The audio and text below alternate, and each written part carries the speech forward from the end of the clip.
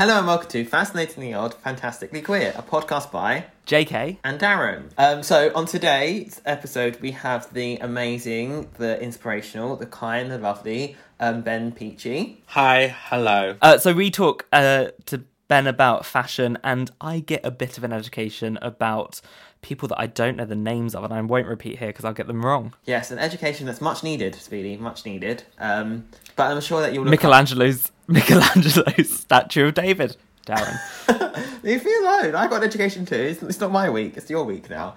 This episode is a really nice and lovely episode, and it's actually like one I feel like we can take forward, like lessons to learn for everyday life. And the whole kind of mindset of how we deal with the lockdown, how we deal with our mental health during that period, and kind of what activism could look like during that period is touched upon as well through this. And so I think that if you are in lockdown, which you are, congratulations, welcome to the club. Listen to this podcast and find out some tips about it. And even post-lockdown as well, because, I mean, this podcast will be up for a while. There's some just tips of how to do those things wherever and whenever you are in your life and the stages that might be. So, on with the podcast. Take it away. That was really good. I feel like that one was like the best one we've got.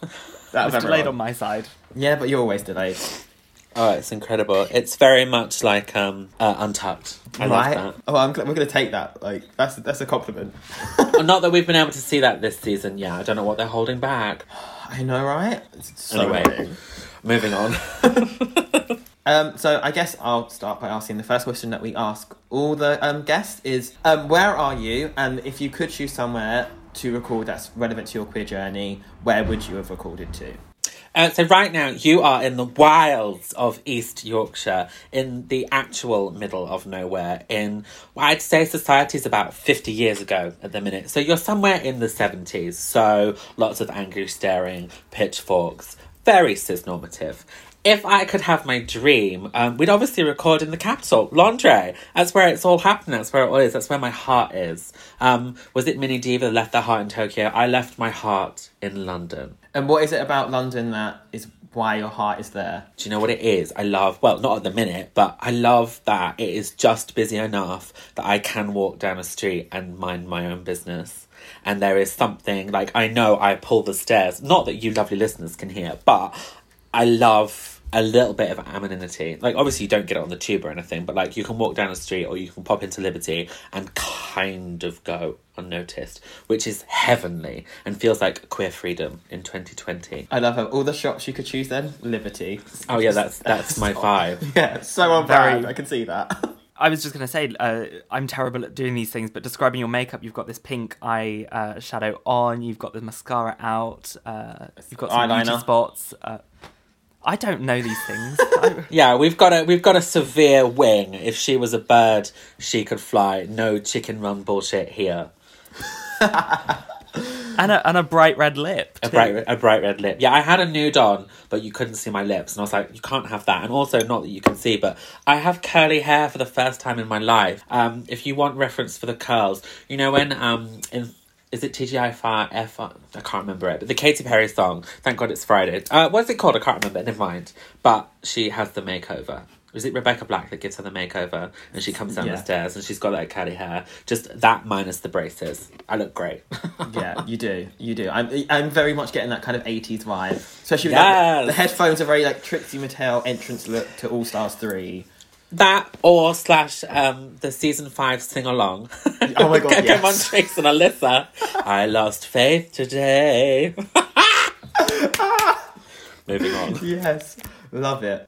So for you, and like I guess a lot on Instagram, is fashion's big for you? Yeah, fashion, like, yeah, I think it's, I don't know what, like, everyday people feel about fashion, but I think for queer people, what we put on our back or what we choose to wear is kind of like 50% of who we are. It says what and who we are, because remember when we were growing up, like, closeted, hidden, we could put clothes on but take clothes off just as easily. So it was like our first foray into understanding who we are, and so my relationship with fashion has just bloomed. And so fashion is, I hate using things as meaning so much to me, but like I love things. So yeah, fashion is me. Yeah, so I remember I watched what was it? This one of the shows. I think it was it the Glow makeup Up? one? Glow Up, yeah. Glow Up. And then there's you just like sitting down at like Fashion Week or one of like the shows or whatever it was. And I was like, it's Ben. Yeah, It's we so met cool. we met Stacey Dooley that day, and I honestly thought she was filming for Strictly, but it was for that. One of the nicest women ever. Slightly problematic with the things with comic relief, but at that point in time, a lovely woman. She was quite interesting on the show as well. I don't really know why she was on it, to be fair. She was just a bit No, of no idea. She was a choice. yeah, choices are made. And then also when she was on Drag Race as well. Again, choices. Yeah, not even calling it the right thing. Never mind. Poor Stacey. Yeah. Poor Stacey, yeah, bless her. She didn't get the brief. So how did you get into the whole fashion world and things? Oh, it's a long story. So basically, I was born and raised in Queens, and then I landed a job at Mode Max. Oh wait, that's not me. That's Ugly Betty. But no, like shows like that was where I kind of realised, okay, we're not just queer. We're queer and we love clothes. And I left school and was like, I don't know what to do. Ended up working in a nail salon for a year. Not for me. And then did loads of dead-end jobs. And I was like, oh, hang on, I'm not going to go anywhere. So I was like, uni. Let's go to uni. And I was like, I love fashion. Can I do a degree in that where I don't have to sew? Because I'm not looking for my Project Runway moment. And then that's where I found like the kind of degree. So I ended up going to UCA in Surrey. We said London because we didn't want to say Surrey, but it is Surrey. And I did fashion promotion and imaging. And then literally the floodgates opened. And that is where the journey started. Oh, wow, okay. I had a feeling you were going to say, like, Central St. Martin's or something then. And, like... No, I'm not thin enough for Central St. Martin's. Yeah, and again, Central St. Martin's is a choice too, but... I love people that have gone there and made it happen, Yes. but also I think the ones that go there that don't take it seriously are the kids we know on Instagram. They're the ones with the trust funds and the Margiela boots. But the kids that actually go there to work, they're the ones to know. Yeah, definitely. I don't understand this whole world. This is like eye-opening to me. It's very like art school Twitter. Like the raw kids are the St. Martin kids that are like, have got loads of money and don't really need to do it that well. But if you want to know about the legacy, St. Martin's is where McQueen came from. Stella McCartney did St. Martin's. Like some of Britain's biggest names come from St. Martin's, and it was it Louise? I can't remember her. I think it was Louise Martin, and she died. And before that, she was like this sort of like operator that made all these careers. I mean, Galliano went to St. Martin's. Like, it's fashion history. Literally sips tea. Love it. So in terms of like your Instagram then, that's both like quite fashion based, but also quite like inspirational, and you do like, there's a lot you do. Like, what made you get into Instagram or find your kind of like home in Instagram almost? Oh, so I started my own website like mid-2016 and was like, basically, that's Brexit's fault. Because I basically sat for 3 hours and cried and was like, no one is ever going to care about me ever again. Because basically the public had their say and I was like, oh, I didn't realise we were going to go that way. But we did. And it made me set up my own website. And like, there's only so much you can do without putting a lot of like photos on there, and the only thing that I had lots of was clothes, so I was like, we'll take pictures of that. And then it sort of snowballed from there. And at the same time, like, my degree was one of those degrees that was like, you need a website, you need to curate your social media presence. Like, if you weren't proud of your Instagram, you had to put it on private, because our tutors would snoop through our social media and like pick it up with us in tutorials if it wasn't on point. So like, wow. From that point forwards, I was like, no, this needs to look good. And then when I left uni, and obviously I ran out of money for rent, so I had to go back and live with my parents. Very social isolation vibes, but I've been doing it for 2 years. I kind of was like, I have got this phone, I have got this presence, and I've got this tone of voice and a desire to make a difference in people's lives. And I was like, you know, I'm just going to put it in front of my face and talk and see where that goes. And it's just happened from there. And like, I'm still sort of fashion blogging traditionally, but it's like, I don't think it can be traditional when you're not doing it in sort of like hegemonitive ways. Like, I'm really just pushing it out there and I'm just trying my best to make people smile, I guess. And you have like a schedule, don't you? So you have like Wednesday's new in, Sunday book review.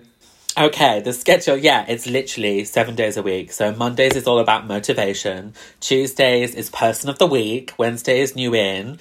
Thursday is Thursday Thoughts, which is like kind of open. Fridays is I talk about my latest blog post. There's always a new blog post every single week.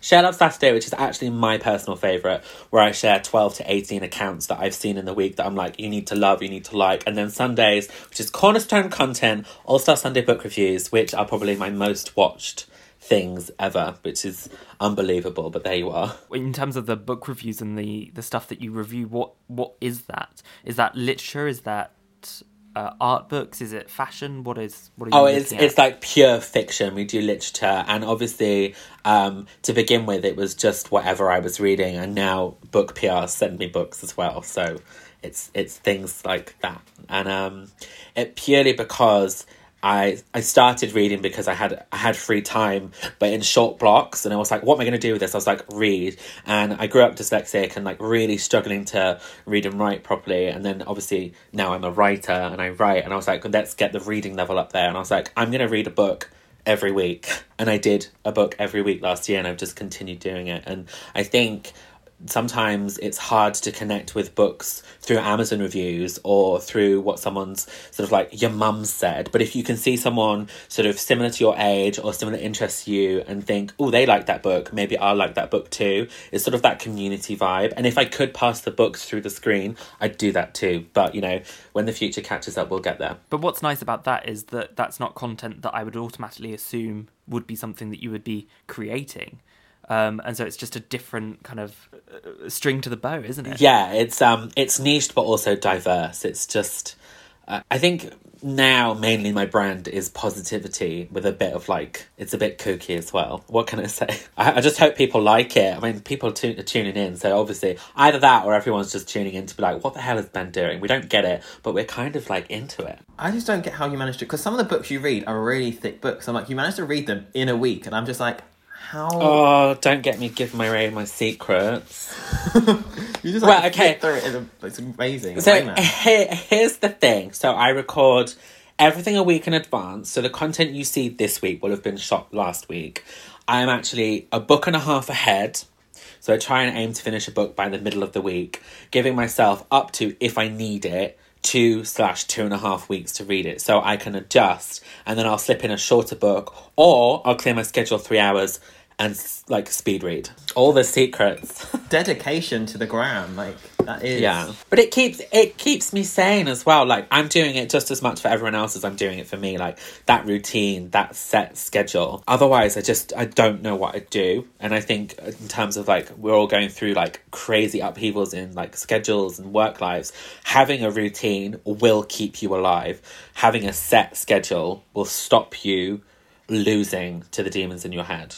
And I know that sounds corny, but it is so true. And it's something that I'm kind of dealing with, and as most people are across the UK and around the world, is actually, you know, even little things like waking up at 8, having a shower, having breakfast before you start work is just like crucial to your own kind of mentality and your own mental health. Yeah, absolutely. When you leave a chasm of time open with no structure in it, how can you expect for your brain not to spiral? Or how can you not be going over the bad things that happened 5 years ago, or a conversation where someone gave you a meal and you said, you too, when they said enjoy it? Like, you need to fill your time, otherwise your brain is going to run away with itself. Write that down and frame it. quote it, it'd be everywhere, but it's very true. And so other than Instagram, what other things are you working on or doing? Or well, if this had been like 3 months ago, I would have been like, oh, so I have a column, I'm working on a book proposal, my TV agent, hi. But sadly, everything's just like freelance life. There was no TV agent, well, not recently anyway. Everything's just dwindled. But I have picked up some freelance work recently, so I am writing for some new and different websites, and I'm also sort of pitching I'm looking at the heritage sector at the minute, because they're finding engagement is really hard to convert. So I'm sort of like a communication engagement expert, as well as being a writer and all sorts of bits. And I'm working on other podcast projects as well. Oh wow, that's awesome. Not that I'm coming for your gig either. Not at all. But you did have a podcast last year. You were doing like the 15-minute... Yeah, so there's done 2 podcasts in the past, and last year was The Happy Place. So sort of like a wellness, mental health podcast that sort of took out what I did on Instagram but made it more focused. We looked at motivation, mental health, well-being, and how to address mistakes and things like that. That was coming back this sort of summertime, but that's been put on hold because it's going to be an interview series. So it's sort of like going to be focused around like the worst case scenario and how people from all different career paths have sort of worked themselves out of those situations. Because I find the best way to educate is through experience. You can't just sit and tell someone that that's how it is. You have to say, no, I went through this is how I sort it, and give them a range of flavours. And that way people will work out what will work for them. And I guess that's a good way, like, learning from experience, because as long as you're getting told how to do something, it's like, well, it's not the most motivational way to do things if you're just being told, like, this will work, that happens. Actually, no, I want to see that from someone else's experience. Be on that journey. Absolutely. Yeah, self-help books don't work because you're just reading somebody else's words. How's that going to mean anything to you? You need to see it, you need to hear it, you need to experience it, and know, first of all, how bad it got for someone else, because I think a lot of issues and difficult things that happen in our lives feel very isolating and they feel very personal. And I think once you get someone else talking about their experiences, it suddenly feels like you're in a community again, that you're able to experience what someone else is going through. And I think like that community feeling that I'm not alone is the biggest boost to anyone you can give. Just to say, yeah, this happened to me too. It'll happen to you, and we'll get through it. And so what is that queer story for you? Where has all of this come from? Oh, let's get sad. Let's get the violins out. No, but I think for a lot of people, the narrative, for queer people especially, you spent your first 20 years of your life not being able to say who you are, not being who you are, and all your peers around you basically making you feel like the worst version of yourself possible. Like, I never really got the chance to come out. I never really got the chance to understand my relationship with my own queerness, because I was told from the age 10, 11 by bullies, by people around me, that this is who I was, and that is what the world wants from me, and that's that. And so basically, up until I was about 20, I really hated my queerness. I hated my difference because it did not give me the freedom that everyone else seemed to have. It pushed me to the boundaries of society, and I was left with nothing, sort of, if you will, social isolation. And then from 20 onwards, it was when I began to sort of, that was more, so we're talking about like 5-6 years ago, when Instagram really began to take off. And suddenly we had a whole world in our hands. Like, we could really see so many different walks of life. And that's when I began to sort of see loads of different accounts. And I sort of thought to myself, no, actually being who I am is okay. And what's more, there's worth to that. And I think sometimes trauma can lead to the best healing and the best sort of education, or just even guidance, just to say, look, you know where you came from. Now you realise what beauty you have in your own gift. And so that sort of roller coaster, sort of Ronan Keating vibes, is where I am today. And I think now I'm able to do my best to help or bring positivity, because I've been low. I've been like, life has been hell, so now I'm enjoying the heaven of life. And I really, really want everyone to feel like that, even if they're not there yet, to just put them on that journey. And so growing up in Yorkshire and then moving down to London or Surrey for university kind of unlocked that initial... I mean, I work basically in Surrey, it's fine. Yeah. So that kind of then unlocked it for you, and was that kind of... not push, I don't want to say push in the right direction, but kind of allowed you to start exploring who you were, and to not come to terms, but to kind of understand or start that learning process. Yeah, I think monumental change is where you really see the best parts of yourself. So moving a long way away, moving down to London or Surrey, it gave me the space, the freedom, that there was no constriction on who I wanted to be or what was going on, because I was in a new space, I was meeting new people, almost, and I quite often think about this in terms of university, not that degrees are the be-all and end-all, it's almost the experience, but you, pretty much, without being a sociopath, you can rewrite who you are, because you can tell people what you want them to know, and the stuff that you don't feel great about or you don't quite associate with anymore, you can keep to yourself. So, like, if you were like a horse girl when you were 14, you don't need anyone else to know that. You've like privated all that stuff on YouTube. Are you admitting that you're a horse girl? No, when you were 14? No, not at all. I'm allergic to horses and most long hair animals, so that could not be further from the truth. I'm just saying, if you were a horse girl, rewrite that past, Carol. No one needs to know. Unless you are a Proud Horse girl, in which case you get your that fantasy. YouTube money. Absolutely. Stunning. But yeah, that sort of fresh start, or that new... it's not necessarily a fresh start. It's almost like a new chapter. It allows you to curate who you are. And for people who are queer or identify with sort of part of the queer community, it's an absolutely necessary thing to sort of say, okay, let's start workshopping who I am and that relationship with myself. And it was invaluable. Sometimes I look back at my degree and I think that was the best thing I took away. Not my first class honours degree certificate, but the experience, the people, and the newfound respect for my queerness. And like, was London, or London / the Surrey, but I guess you spent probably most of your time coming up to London. Yes. Like, do you think that was important, or do you think you could do it anywhere? It's more just the move rather than the location. Okay, so it's 50-50 because I don't want kids to think that London is everything, because I think there's this perception that London, the streets are paved with gold. They're not. They're paved with shit, but it's what you make of it. No, I don't think London is necessarily why it was amazing. However, if you want to study in fashion, you're not going to be able to do a great job in Lancashire. I'm just saying. But I mean, maybe you would make a deal with it. I don't know. Anyway, but for me, London really helped. But also, I think, regardless of location, universities bring such a melange of characters, people from other countries, that if you grew up somewhere really rural, you might never have had the chance. Like, I had really close friends, and still do, with someone from Slovakia and someone with Bulgaria. You can't tell me that much flavour and enjoyment for life and different culture didn't make a difference on me. And like, I think you, at university, you get to experience all the things you didn't have growing up.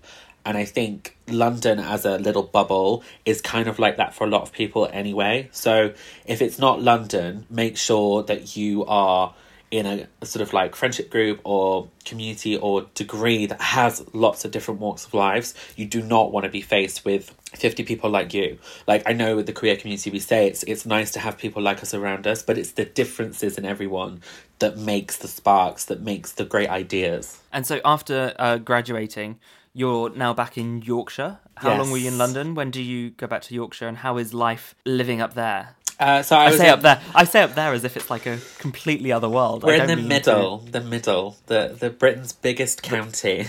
the north. The north. Actually, the north is not that bad, but yeah. So I was at uni for maybe like a good 3 years. I went back at the last possible moment, had loads of interviews for like the big job, but they just sort of fell through. Sadly, I think when you're looking at graduate entry-level jobs, if you don't quite fit a box, you're not going to tick it. So sadly, that sort of left me rentless, moneyless. So I went back up north, and I've been up here since about late July 2018. So 18 months. And that sort of allowed me to be like a freelance writer, content creator, because I can do whatever I want. And I worked in a shop as well. Like, I don't think it's bad to be doing lots of different things. And if you have part-time work, or like if you're a receptionist, that doesn't mean you're not an amazing artist still, but it means that you're able to like get money in. Now, like, I'm fully unemployed and living the best life. Have you got any plans to come back down at some point, like move back to London, or?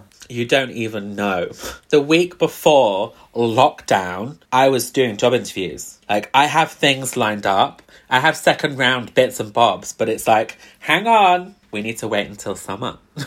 So yes, but everything's on pause. It'd be great to see you down here, though. I feel. Oh yeah, like it's where I need to be. Like, at least 2-3 years of living it up in London, and then God knows where I'll go. Paris.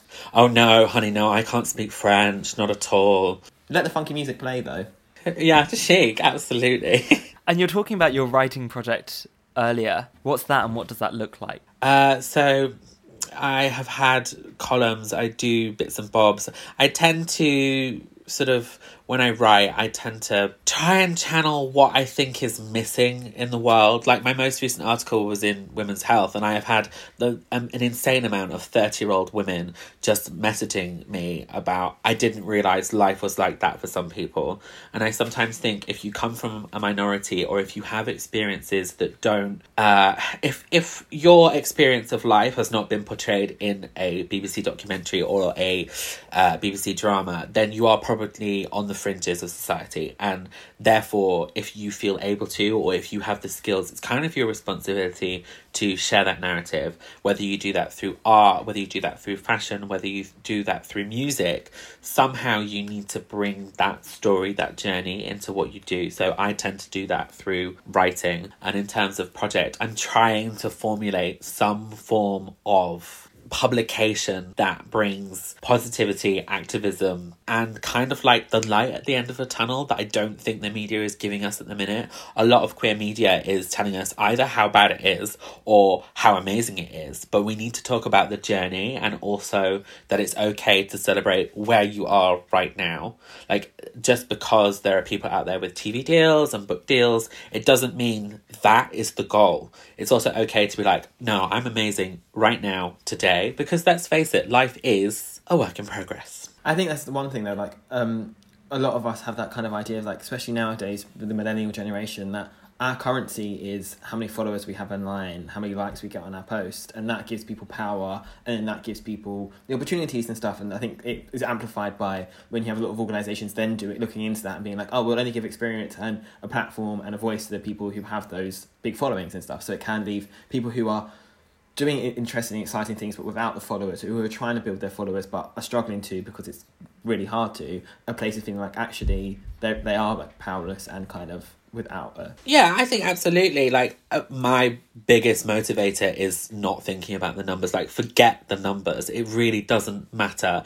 I don't really care how many people are following me. I want you to be here if you're enjoying it, and if that's 10 people or like 1,000 people, that's not really where I know I've made an impact. My impact is in the direct messages, it's in the emails. Like when someone reaches out to say, I needed to hear this today, or thank God you said this because I didn't know how to process those emotions. I think we need to forget about numbers, and it's more about reach and how you make someone feel. If we could get some sort of like social algorithm marker of how you made someone feel, that is impact. And then someone with 5 followers that does amazing content just because it makes them happy and makes other people happy will get it's almost like the appreciation. Sometimes all you want people to say is thank you. Like, I don't care where that goes, just say thanks a little bit more. And I think sometimes in the upper end of the influencer market, it's so faceless and it's emotionless. And I think there needs to be some sort of meeting in the middle of like micro influencers and bigger influencers working together to just sort of actually bring something with social worth and not tell me about another moisturizer that I don't even need. Well, I met a couple of influencers. Obviously, I did some work with Pride in London for a number of years. Yes. And there was one in particular who I've met like 3 or 4 times. Are we naming names? No, we're not naming names. But still, every time that I meet this particular influencer, they still don't know who I'm inverting my finger, doing inverted commas with my my hands here. They still pretend that they don't know who I am, and I'm like, disrespect. My ego gets bruised every single time. Let me tell you that. I think like visibility in terms of that is cruel, because as human beings we crave being recognised and being seen, and I think sometimes people get so wrapped up in themselves that they forget the way they can make someone feel just by being cold. It's horrible, but there are people like that. And to the listeners at home, wherever you go in life, there are going to be people like that. And it's just one of those things. It's kind of the shit that's paved on the streets in London. You just step over it, hon. It's okay. We'll rise up. I'm really glad we didn't name names, because otherwise I'd be calling that person a turd. I think we all could name quite a few names as well, which is the sad thing. And you go back to something you mentioned earlier. You said activism. So is your form of activism your positivity, your fashion, or is there something else you do as well as those things that is your activism too? I think we get activism confused with big gestures. Activism is any level of improvement, change, or like maintaining a status quo. And when we think of the queer community, sometimes when we think of activism, we only think of the big things. We think of the big marches, we think of like the big angry gatherings, but we forget the small parts of activism. Activism is anything you do that brings people in and makes other people's lives better. So activism can be putting up content that makes someone smile, but then going the extra level, putting on captions for people to be able to read it, and making sure that that has the best sound possible for those that have hearing problems, making sure that content will reach as many people and have the best possible chance of creating change or creating a positive impact. So my activism is a blend of all of who I am plus layers of things and advice and just things to make people's lives better, whether that be a big gesture or just a small daily occurrence. It's all under the umbrella of activism. And we've had this discussion multiple times, Darren and I, about whether or not we consider ourselves as activists. And every time this conversation comes up, I have to remind Darren that they are an activist through and through, even though they might not like that title. I think if you're putting out media, that's activism. Like, this kind of podcast is not the norm. It's not what most media channels are going to instinctively think of creating. Therefore, that is a form of activism. If what you produce goes against the norm, then that's activism. And I think we need to redefine our feelings towards activism. Activism is good, and being an activist is good. However you do it and however you relate with it, it is only positive. So whoever's doing the PR of activism need to buck up their ideas. But you are right, and it goes back to even addressing homophobia in your family context. For example, the Gavin and Stacey special Christmas episode is a prime example of that, where actually queer people across the country were explaining to their heteronormative families exactly why that is problematic. And I think that, that is activism as well, and people tend to forget that. Yeah, I mean, it was a tough Christmas for a lot of people trying to explain why saying that word is not acceptable and why it is acceptable for someone else to say you can't say something if it hurts me. It's so important to be engaged, but I have to offer this caveat. Don't feel that you have to. No one is forcing you to. And if you are either not comfortable doing it, or if you do not feel safe doing it, then I would not force you into it. Activism, that's a caveat to it. You have to feel that you are able to bear the weight of what you are sharing. Otherwise, it's actually quite toxic. And I think that's the dichotomy of activism. It's your surroundings, your inner strength, and where you are right now. So there's a time and place. Like, sometimes, obviously, there have been people that will not have been able to raise an issue with their family at Christmas about why that word was not acceptable. But that's okay too. And not sharing it to your story doesn't mean you're a bad person, or not putting it on Twitter or whatever. There are levels of being okay with doing just what you want to do as well. And I think sometimes we find it hard to be like, you can do nothing too, and still be aware. And even just existing, you raise a really interesting point that over Christmas it was difficult for a lot of LGBT plus queer people. I fear that we are going to go through something even tougher now for a lot of LGBT plus people. I'm very fortunate that my family here are fully supportive and open and know what I'm doing. But there are families around the country where that just doesn't exist. And so, when I say about raising up this issue with Gavin and Stacey, actually that's not a thing saying to be an activist you must also do that. It's not a tick box exercise, because as you said earlier, we're all on our own journey, and the decisions that we make individually, even small things that we may think are insignificant, still is activism. Absolutely. And my heart goes out to people that are being literally forced back into existences they worked so hard to get out of. But if you are struggling, you need to sort of be firm. A lot of trauma with our families is not always the furthest end of the spectrum. It's more the microaggressions, the things that make us snap, the things that make us say things we don't really mean. And if you have a stable-ish relationship, this is not going to work if you have high levels of abuse or trauma. But if you are in a stable-ish relationship, carve out your space and put in barriers that protect you. So make sure that you're not spending all your time together. It's quite hard at the minute not to be forced together all the time. I mean, I can't breathe without going into a conference call, but I'm also making sure that up until a certain point in the day, I'm just spending it with myself, recharging my batteries so that there is space for me to be who I am unequivocally. So until 11:30, that's my time. I don't go near anyone. And I think if you are trying to work out your current identity with your 10-year-old living situation, carve out those spaces. And if they truly love you, they will respect you for that.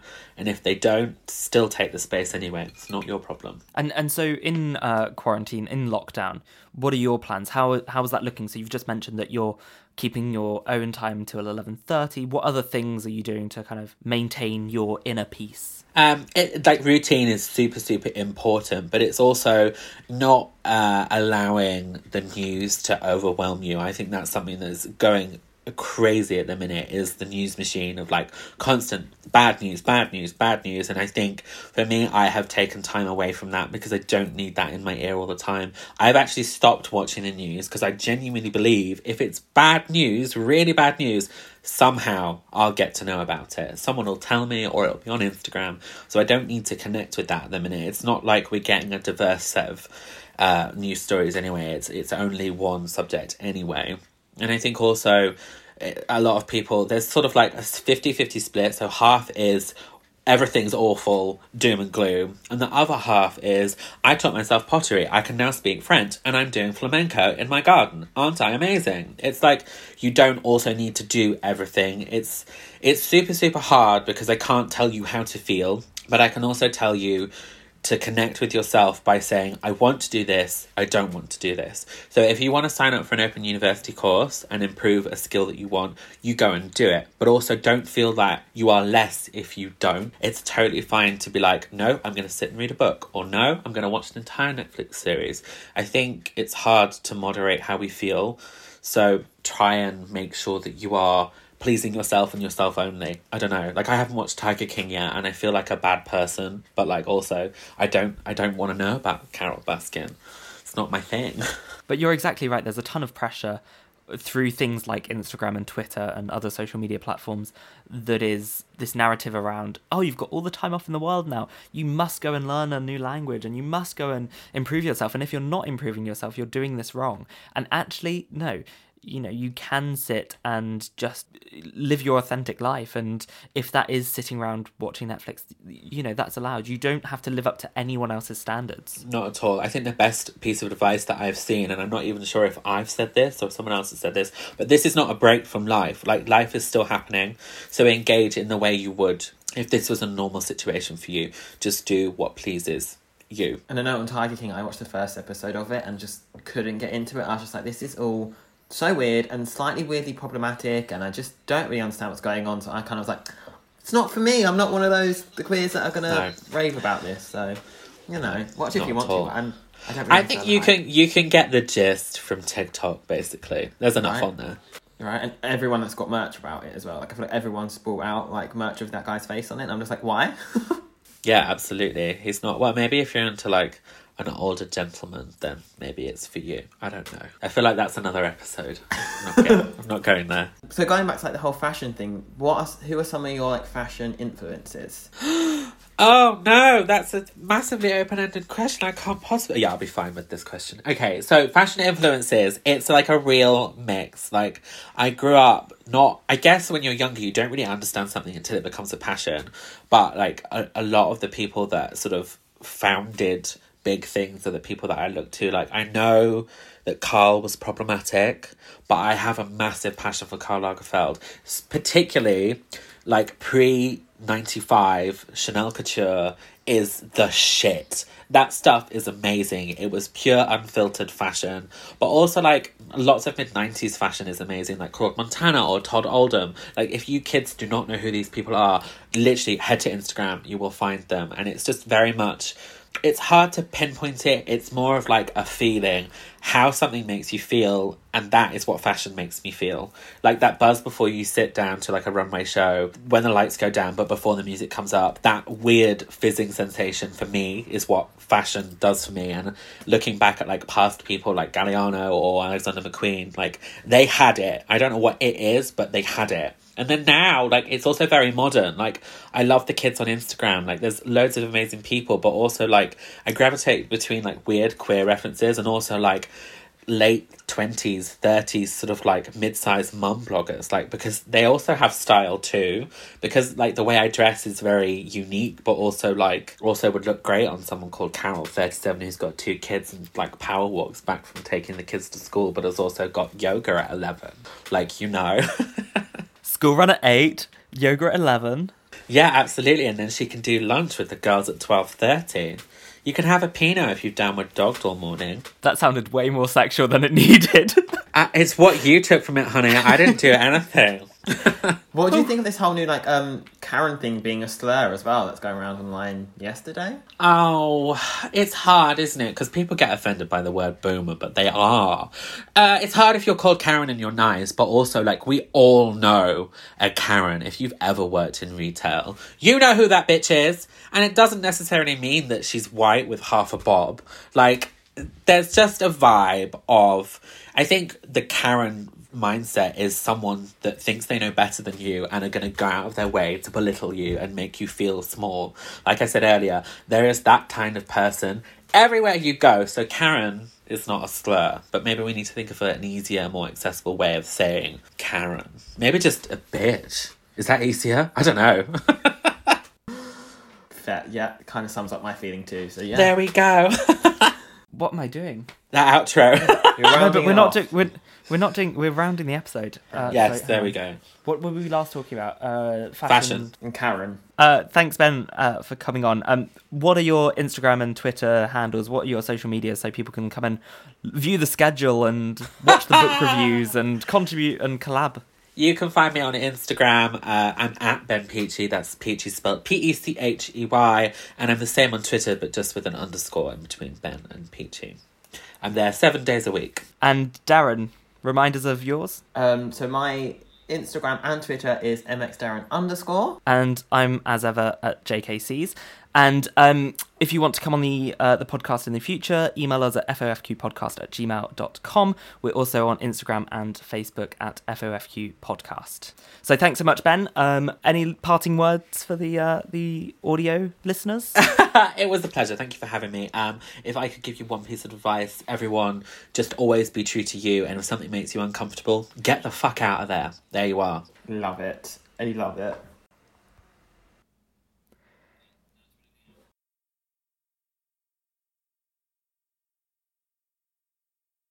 Hang on, let me just start again. Hang on. Matt. Ben's just like, what is going on right now? The process is divine. These behind the scenes. Is there a non-disclosure form to sign at the end? Because, like, these are trade secrets, honey. So that was our chat with Ben Peachy. Great education for me on some of the fashion icons that I still probably need to now do some research on so I understand what Ben was talking about. Yeah, and I love Ben. I've been following Ben on Instagram for a while, and whenever we've interacted, it's been, like, always the most loveliest, kindest interaction ever, and they're just a very sweet, lovely person. I think that came across throughout this episode. They have such a great personality and a great way of just telling stories and expressing who they are, and it's amazing to like be just to be part of in the same room-esque, even though we're clearly not in the same room because of social distancing. And I couldn't agree more. And learning about activism from a different set, I use Instagram, but I'm not an Instagrammer, is just kind of eye-opening because I still don't really get that these communities exist on social media. I'm very much an egotist on social media. Follow me, JKCs. It's true. So Darren, as ever, I'm going to ask you, when are we back? We'll be back very soon with another amazing guest and activist. I love how you never give it away as to who's coming on. It's like we don't know. Oh God, should we leave it there? Yeah. Wonderful. Thanks all. See you on the flip side. Bye.